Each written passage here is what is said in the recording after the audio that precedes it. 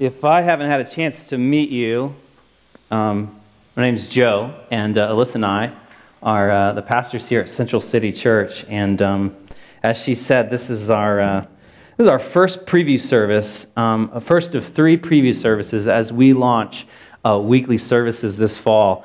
And wow, we have been praying and thinking and planning and wrestling with this very moment, and we are just so honored to be able to spend it with you. It's almost surreal to see you all gathered here, and it's a joy.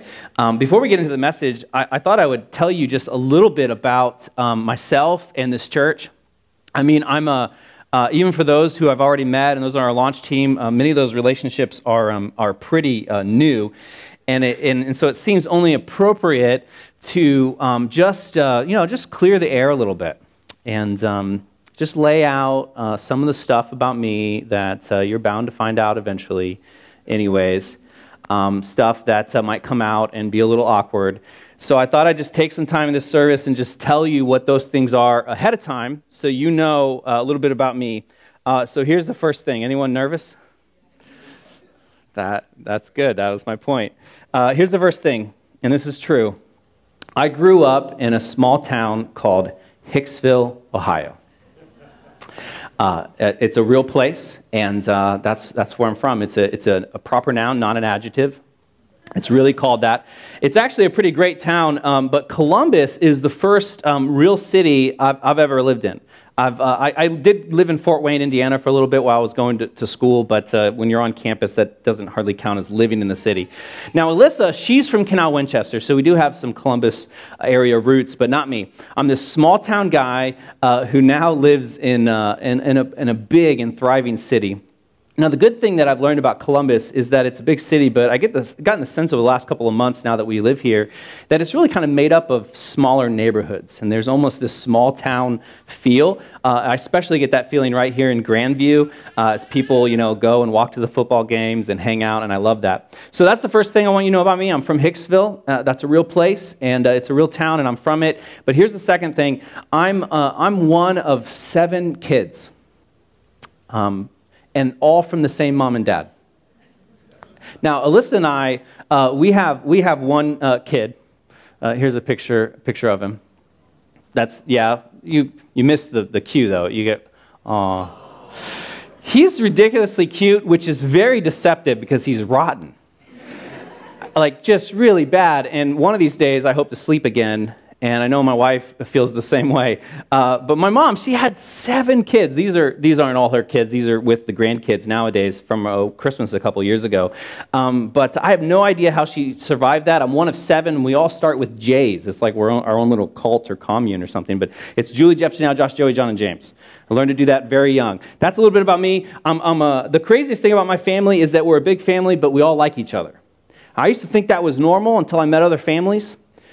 But it's not. That's the craziest thing about our family. We actually like each other, and with 7 people, you think, we're 9 with my parents, you think that might not be the case.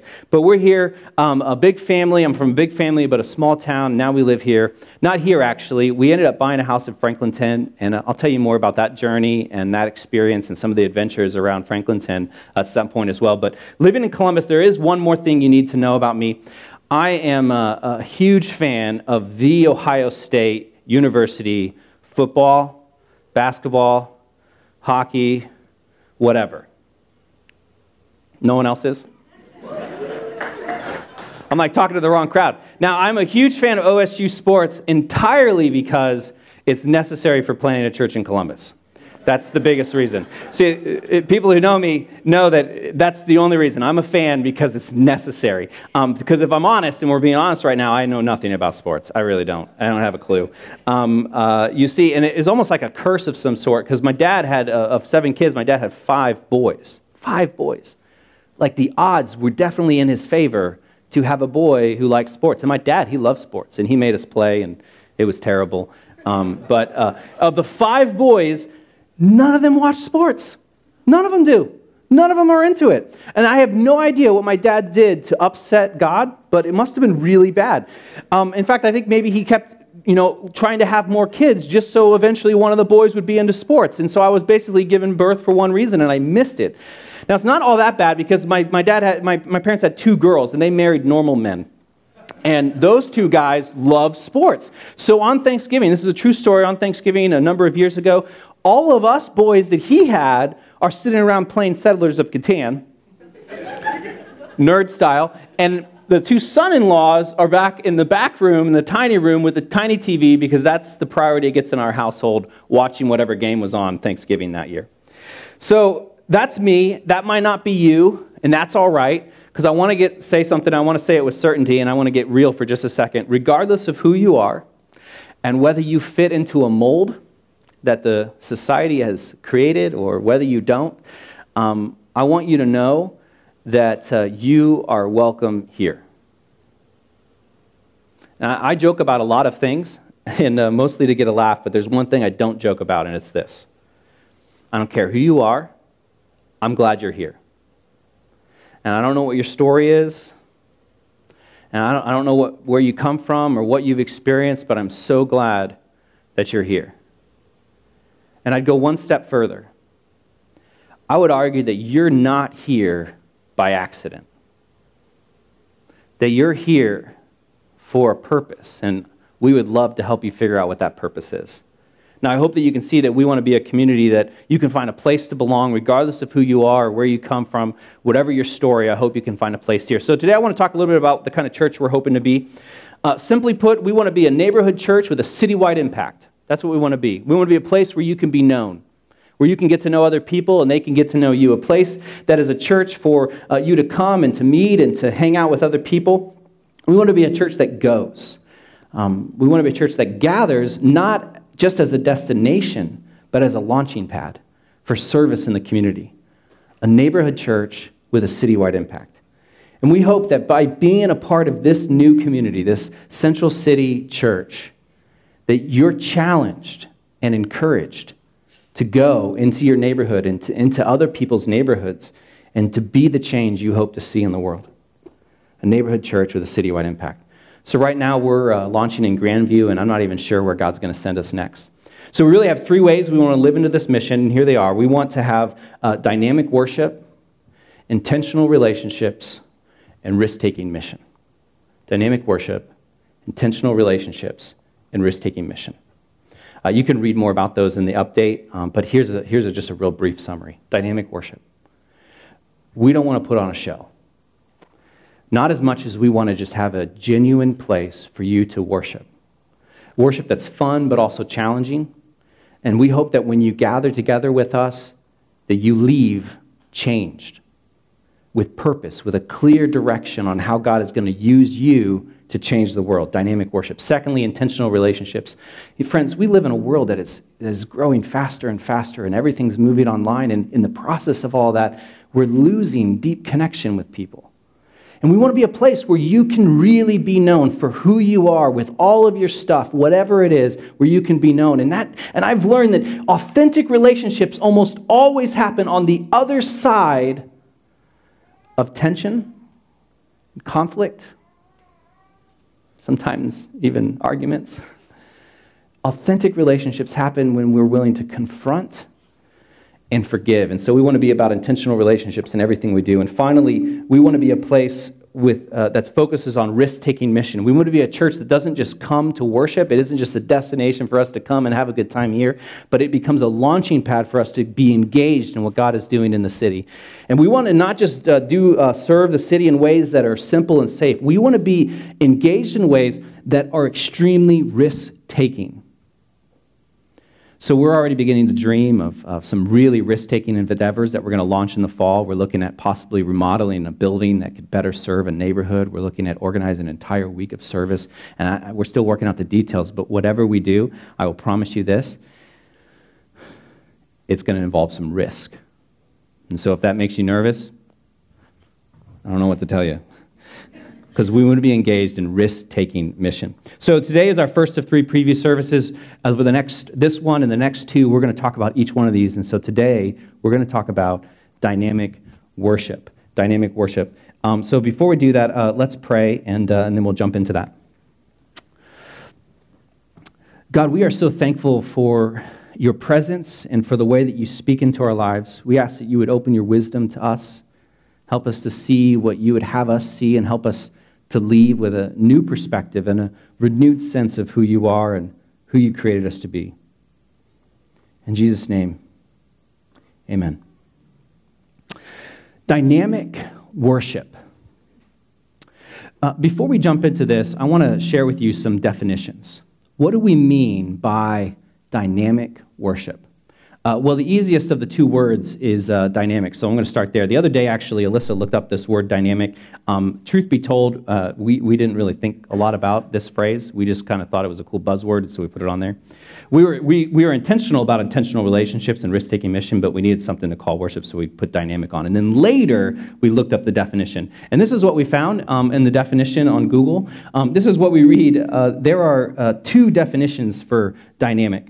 The first is categorized by constant change, activity, and progress. And the second is categorized by new ideas and high energy. So when you think of dynamic worship nowadays, a lot of times you might think of like that sort of new ideas and high energy. And we might be that sometimes, but not always. Sometimes we might be real slow and quiet and not high energy as far as our style of worship. And so really when we're talking about dynamic worship, we're using that first definition. We want worship that is categorized by constant change. Not only creativity in worship, but a worship service that forces us to change. That awakens in us just how great God is and forces us to ask the question, what should I do differently because of it? That's what we mean by dynamic. Now, worship, the other word, is a little harder to define, and I really wrestled with, how to explain what worship is. If you look it up in the definition, and it's going to give you some sort of definition about offering reverence to a god or to a deity, but I actually think worship is much deeper than that. I think the best definition I found came from a blog I read. It talked about how worship is moving from ego to awe. From ego to awe. Ego being this sort of inward-focused life to a place of awe, seeing something that's bigger and more beautiful than yourself, seeing it in such a way that it changes you. Worship, in its simplest form, means turning your gaze from yourself to something that's worth far more, and that's worth your attention far more than anything else. And I love this because you don't even have to believe in God to move from ego to awe. This is the reason people climb mountains. This is the reason people go to the Grand Canyon. Have you ever been to Grand Canyon? It's one of the few places that doesn't disappoint, the hype around it. I remember when I went there and I walked up to the edge of the Grand Canyon and my breath was literally taken away and I had to step back because my knees got shaky. You move from ego to awe. This is what worship does. It's the reason why we go to these wonderful places. Worship is being in that sort of state of amazement and offering thanks at the source of the amazement. So some people might worship the mountain that they climb or the Grand Canyon. They might say, wow, thank you, Grand Canyon. As Christians, we look at the God behind that and we say, oh my days, like if this is great, just how much greater must the God be who created it? So when I talk about worship, I'm talking about this movement from an inward-focused life to a life that looks at something bigger or someone bigger. So with that in mind, we're going to look at a passage of Scripture together, specifically Isaiah chapter 6, starting with verse 1. Now, you can follow along on the screen, but you can also just, if you got a smartphone, you can pull it out. You can Google Isaiah 6. You'll be able to find countless links to find the Scripture passage in a number of translations. But here's what you need to know about Isaiah. Isaiah, in this passage in particular, is a very ancient writing, and it's a little strange. In fact, he's having a vision, not to be confused with an hallucination, but similar. And he's having this vision of the heavenly realm, which to many people sounds rather strange because it is. It doesn't happen every day. And if he had it today, he would probably write a book and it'd become a New York Times bestseller called Heaven is Real or something like that. But the whole book of Isaiah is like this. It's filled with this poetry and these ancient prophecy and these biblical images. It's really hard to read. So if you're new to the Bible, this is why I say this. If you're new to the Bible, don't start in Isaiah.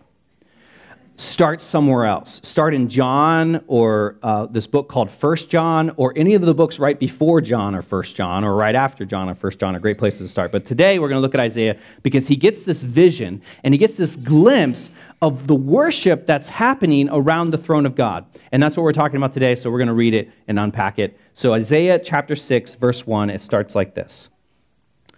In the year that King Uzziah died. Now, this is an interesting way to start.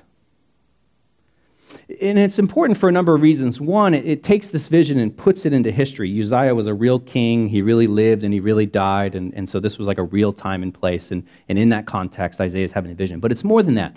Uzziah was the kind of king, was a pretty important king in Judah. He had become king when he was fairly young, which means he had been king for a really long time. So imagine, like every 4 years or every 8 years, we have a new president and it cycles through and there's unsettlement and whatever. Imagine if you had someone ruling your country for like 40 years and then they died and you got a new leader.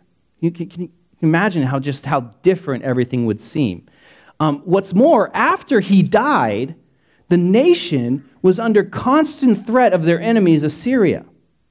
Constant threat of Assyria coming in and trying to take over their country.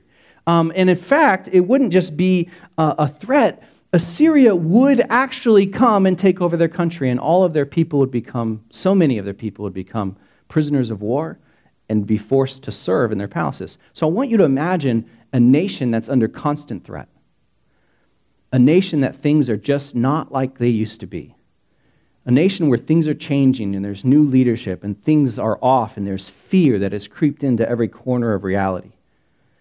And it's in this season that Isaiah has this vision. So going on, this is what happens. So he says, I saw the Lord, high and exalted, seated on a throne. And the train of his robe filled the temple. Above him were seraphim, each with 6 wings. With 2 wings they covered their faces, with 2 they covered their feet, and with 2 they were flying. So he sees God. Just imagine this with me. Sitting on a throne, surrounded by angels who are covering themselves because they had to protect themselves from the glory of the Lord. That's how dangerous God is. They're protecting themselves. It's this kind of mystical stuff, isn't it? So here's what's happening. Isaiah has his eyes opened to the heavens, to another realm. And this is what he sees. He sees worship already taking place. It's already happening. Now, this is a big deal. Because long before Isaiah opened up that window to the heavens, worship was already happening around the throne of God. And long after Isaiah would come back and leave that vision, worship would still be happening around the throne of God. It was already happening. It didn't start with him, and it would continue long after him. Now, this is important. Because when we join together, that's what we've done today. We call this a worship service. When we join together, worship doesn't begin when the band comes up and says good morning. When we gather together, we join in with the worship that is already taking place. The Greek Orthodox Church actually gets this the best. They frame their entire worship service around this idea. Their liturgy and their words and their songs and their teaching are all built around this idea that when we gather together and we engage in these practices, we're opening this window to heaven and we join in with the worship that's already happening. And I love this idea because if worship happens only when we gather, then it could just be something we create. Just something we make up. It could just be yet another expression of our ego. But it's not. We're joining in with something that's bigger and more beautiful than anything we could ever conjure up ourselves. We gather so we can move from our ego to a place of awe, which means, and hear this, if we fail to show up and worship, God isn't the one who's missing out. We are. We're missing out on the chance to gather together and open a window into the heavens and into this we don't even understand and join in with this worship that's happening. We're able to join in with what we call their unending hymn. Here's what they're singing. Holy, holy, holy is the Lord Almighty.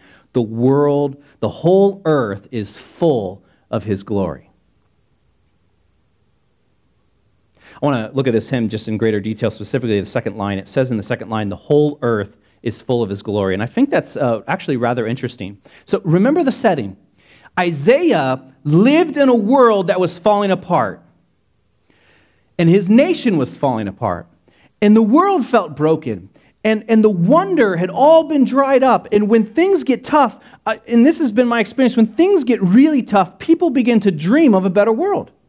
And they long for the next place, the other side, a world that's better, a safer world, a world with less wars and more peace, or a world with less pain and more love. In fact, I was talking with a friend, and he's experienced great suffering through his entire life, and he has all kinds of baggage that he's carrying. He's hurting, and he is so longing for the next life. This is what we do. And he's not alone. In fact, I think we're fascinated with the other side precisely because this world can be rather tough. I think there's a movie or a book written about it about every year, where someone has a near-death experience and claims to experience heaven, and then it almost always goes to a New York Times bestseller list because we're fascinated by it. And Isaiah is having his very own experience, and then when he's there, look at what the angels tell him. They say, the earth is full of his glory. So I want you to imagine this, what's going on here. Isaiah begins his vision. He's walking into the temple of God. God is on the throne. The angels are flying around and they're singing, and it's intense, and it's mythical, and it's insane, and it's super, super spiritual, and it's basically a Renaissance painting, like this. Except for probably not white, because he's having a vision in the Middle East, so I'm just assuming that would, his vision would adjust accordingly. These are painted in Europe, But extremely spiritual, right? This is that's what we imagine in this space. And he walks in, and this is what the angels are basically saying. They're like, God is pretty cool, isn't he? Holy, holy, holy. And if you think this place is awesome, you should go check out this place called Earth. I mean, we only hear good things about it. And we hear in Earth, God's presence is everywhere. It's like we show up to worship expecting a Renaissance painting, and we get redirected to the Impressionist aisle. Because this is what I love about you guys getting an art history lesson here today. This is what I love about Impressionist paintings. It wasn't just that they painted differently with harsher strokes or bolder colors. They chose far more ordinary subjects, and they found beauty and awe in everyday life, in the normal things around them. In this passage, the angels point back to earth, and they say, have you seen God's glory there? It's amazing. It's everywhere, in the faces of ordinary people in grassy fields and walks with umbrellas and picnics and boat rides, and just ordinary people, not super happy, not super mad, sitting at ordinary desks. It's everywhere. They point back to this earth and they say, don't you see it? Do you? The presence of God? Even in a world that's not quite the way it should be, even in a world that's deeply unsettled, even in a nation that's falling apart, where their king has just died and the enemies are advancing, even in that world, you're telling me that the presence of God is everywhere? And the angels say, yeah, God's fingerprints are everywhere.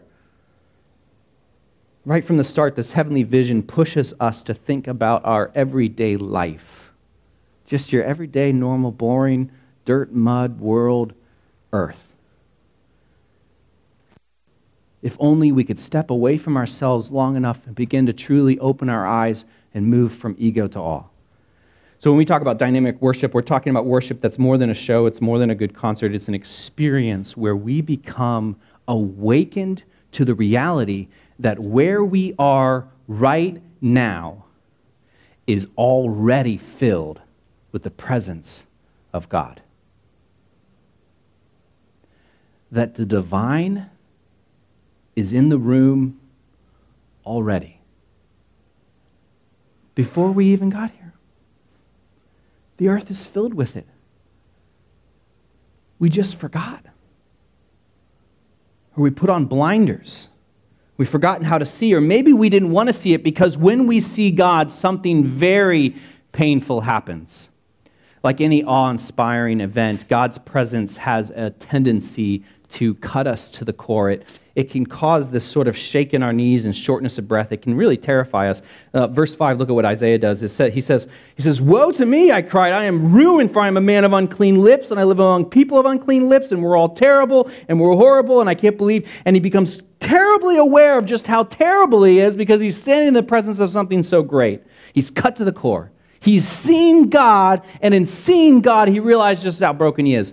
So when we put our humanity next to something that's divine and awe-inspiring, it at times will force us to realize just how human we are, just how broken we are. And we think at times that we shy away from God for this reason. We don't want to draw close to God. We don't want to be because he's going to show me what's I'm going to see it. But it's actually really beautiful.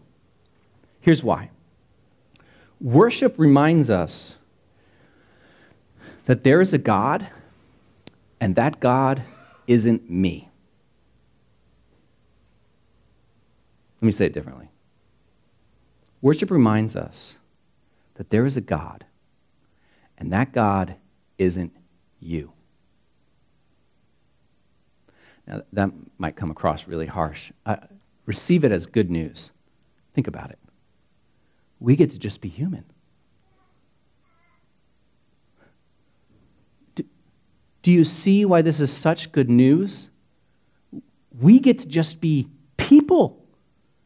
The world doesn't revolve around us, which means the world doesn't rely on us. We get to just be humans. We can screw up and things will be all right. We can make mistakes and we can mess up and we can get confused and we can have doubts and we can not have all of the answers. We get to be human. Embrace your humanness. Don't try to pretend to be perfect. No one else is. They might be pretending, but they're not perfect. Here's what's so great about looking at God. We realize that we're not God. We realize that we're not perfect.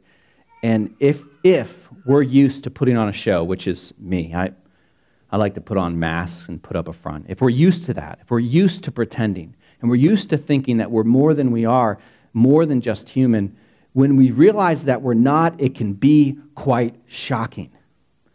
Isaiah says, "Woe to me," which is basically an ancient form of WTF.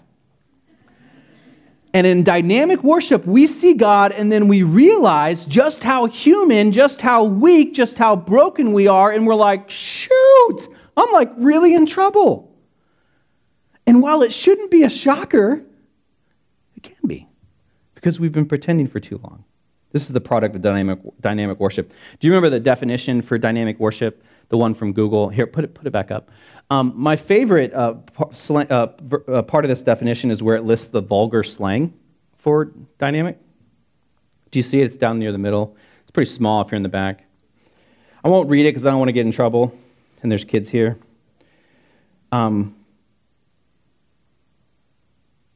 Dynamic is, okay, I'll say it. It's ass-kicking. That's what it says. Dynamic means ass-kicking. And that's what we want. We want to have a worship service like Isaiah is experiencing. Isaiah is getting his butt kicked. He's like, Isaiah, you got to wake up. You got to change. You need some progress. He knows he needs to change. And this is what happens when we get to that place. We really think, I don't think he thinks he can. And so he's just ready to quit. I don't know if you've ever been there. We're like, hey, I know I got issues. I know I got problems, but I can't do it. My life's become unmanageable. I can't do anything about it, so I'm just going to walk away. I'm going to step back. This is too much. But look what God does. Look what happens, verse 6. It says, "Then one of the seraphim flew to me with a live coal in his hand, which he had taken with tongs from the altar." Real mystical stuff, but get past it. With it, he touched my mouth, and he said, "See, this has touched your lips. Your guilt is taken away, and your sin atoned for." Your guilt is taken away. In the presence of God and in the context of worship, as Isaiah recognizes his humanness and his brokenness, and he owns it, and God meets him in that moment, and he takes away his guilt. He takes away his shame. He says, you just be the human here, but now be a human who's redeemed.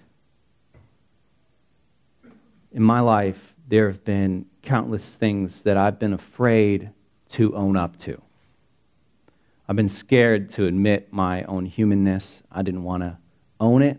I was scared to admit when I lied from a pretty young age with my parents.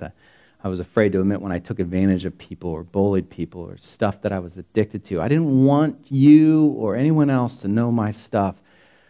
But I wonder, what if it was possible to have a community where you could be honest with who you are and just let each other be humans? Honest with ourselves and with God and with other people. And instead of more shame and more guilt being piled on top of it, what if we could be a community where we experience redemption, where we experience a taking away of shame and guilt? What if we had worship services like that? So here's what we've learned so far. Worship is already happening. It's not limited to heaven. It's all around us, whether we can see it or not. It's dynamic. It forces us to change. It challenges us. It's hard to hear sometimes, but it won't leave you hurt. It'll help you heal. It will redeem you. And then it does one more thing, verse 8. And then I heard the voice of the Lord saying, whom shall I go, and who will go for us? And this is Isaiah speaking. He says, and I said, here am I, send me. It's interesting. This is the first time God speaks. Everything else in this story was either angels or Isaiah. Here is when God speaks, which means it might be rather important, and it's worded in a question. Whom shall I send? It's funny, it's like the song of the angels about the glory of the earth, glory of the Lord being in all the earth was almost a precursor to this, forcing Isaiah to look back to where he came from, back to this world, back to just everyday life. Because as he stood in the presence of God, God says to him, who's willing to go there? To earth, to here, to everyday boring life. And Isaiah, having experienced God, what does he say? Having experienced this dynamic worship experience where he encounters God in this profound way, what does it say? Basically, translating from the Hebrew, this is the joke because I didn't actually translate from the Hebrew, but translating from the Hebrew, he says, ooh, send me. Ooh, please, can I be the one? I'll tell you this.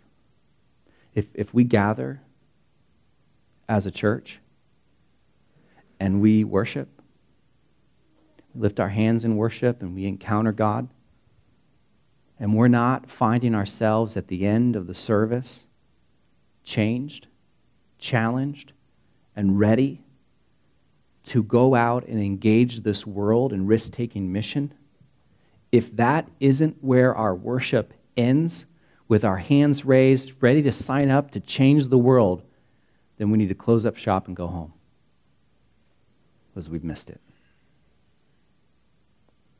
Worship brings us into the presence of God, into the worship that's already happening, so we can wrestle with the deep things of life, not just to go back to everyday life like business as usual. It's meant to stir within us a willingness to go, especially in the places where God's presence is, but is hard to see. So I want to leave you with the same question God gave Isaiah. Who will God send? Who will go into this world to make a difference? If that's you, if you're finding yourself in your spirit somewhere saying, oh, please, send me, I'd love to meet you. Take a second and fill out a Connect card. Come and join us for a cookout on Thursday. Join the conversation. Help us to be a church that God can use to transform this city. And if that's not you, maybe you're not sure, maybe you still think this all Christianity thing is strange, or you're just curious, then I'd love to meet you too. Stay in the conversation, fill out a Connect card, come and join us for the cookout. Help us be a church that is safe for people who aren't sure, for humans, for people just trying to figure it out. And whoever you are, I hope that you can leave today knowing that God's presence is everywhere. We need only to open our eyes and be willing to see, for the earth is full of his glory. Let's pray. God, we come before you and we thank you for your word and for your scriptures, as old as they are, to still speak life and to have something to say to us. Lord, we are so grateful that you are here in our midst. Lord, we, each of us come with our own stuff, with our own struggles and burdens and challenges and fears and apprehensions. And Lord, you meet us and you are able to interact with us on an individual level and know us personally. We ask that you would bless this experience, Lord. We ask that you would bless the launching of this new church, that you'd continue to open up doors for us to get to know our neighbors. Lord, that you'd bless those who came and bless those who have been praying and supporting. Lord, we are so grateful for what you're doing, and we give you all the praise and the glory and the honor. In your name, amen. Holy, holy, holy, Lord God Almighty, early in the morning our song shall rise to thee. Holy, holy, holy, merciful and mighty, God in three person, blessed Trinity.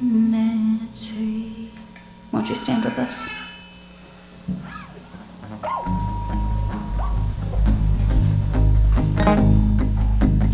You have given us a new name, the sons and daughters of your righteousness,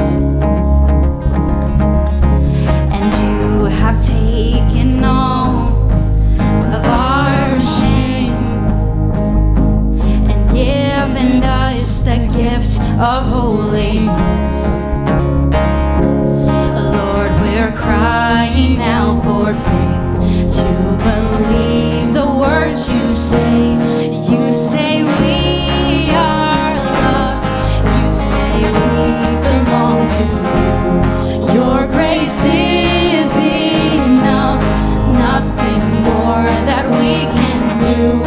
You've been bought by your blood, by your blood, and all that we can say is amen. You have given us a new hope, an anchor for the soul that shall not fail.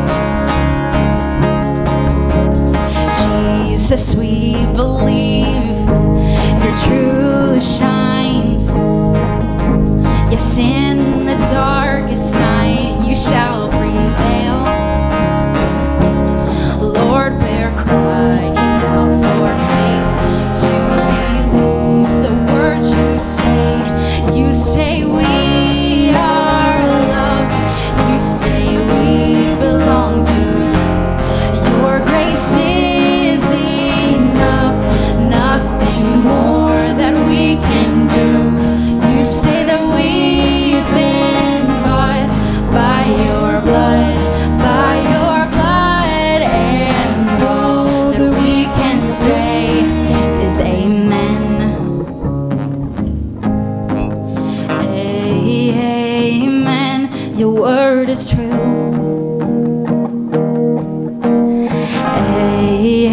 Amen. We trust in you. Sing it out.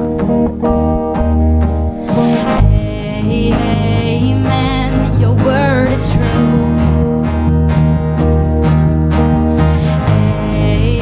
Amen. We trust in you. One more time.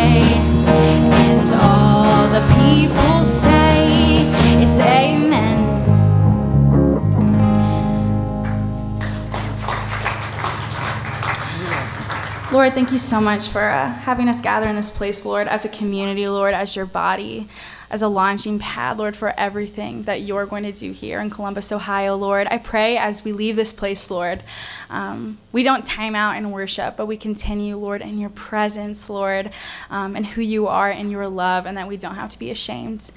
We love you so much, Lord. Amen.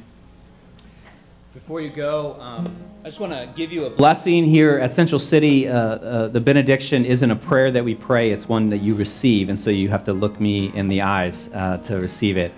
So I speak God's blessing over you. I ask that God's face shine upon you and give you peace, that you would know that God is closer than you could ever imagine, and that not scare you, but give you hope.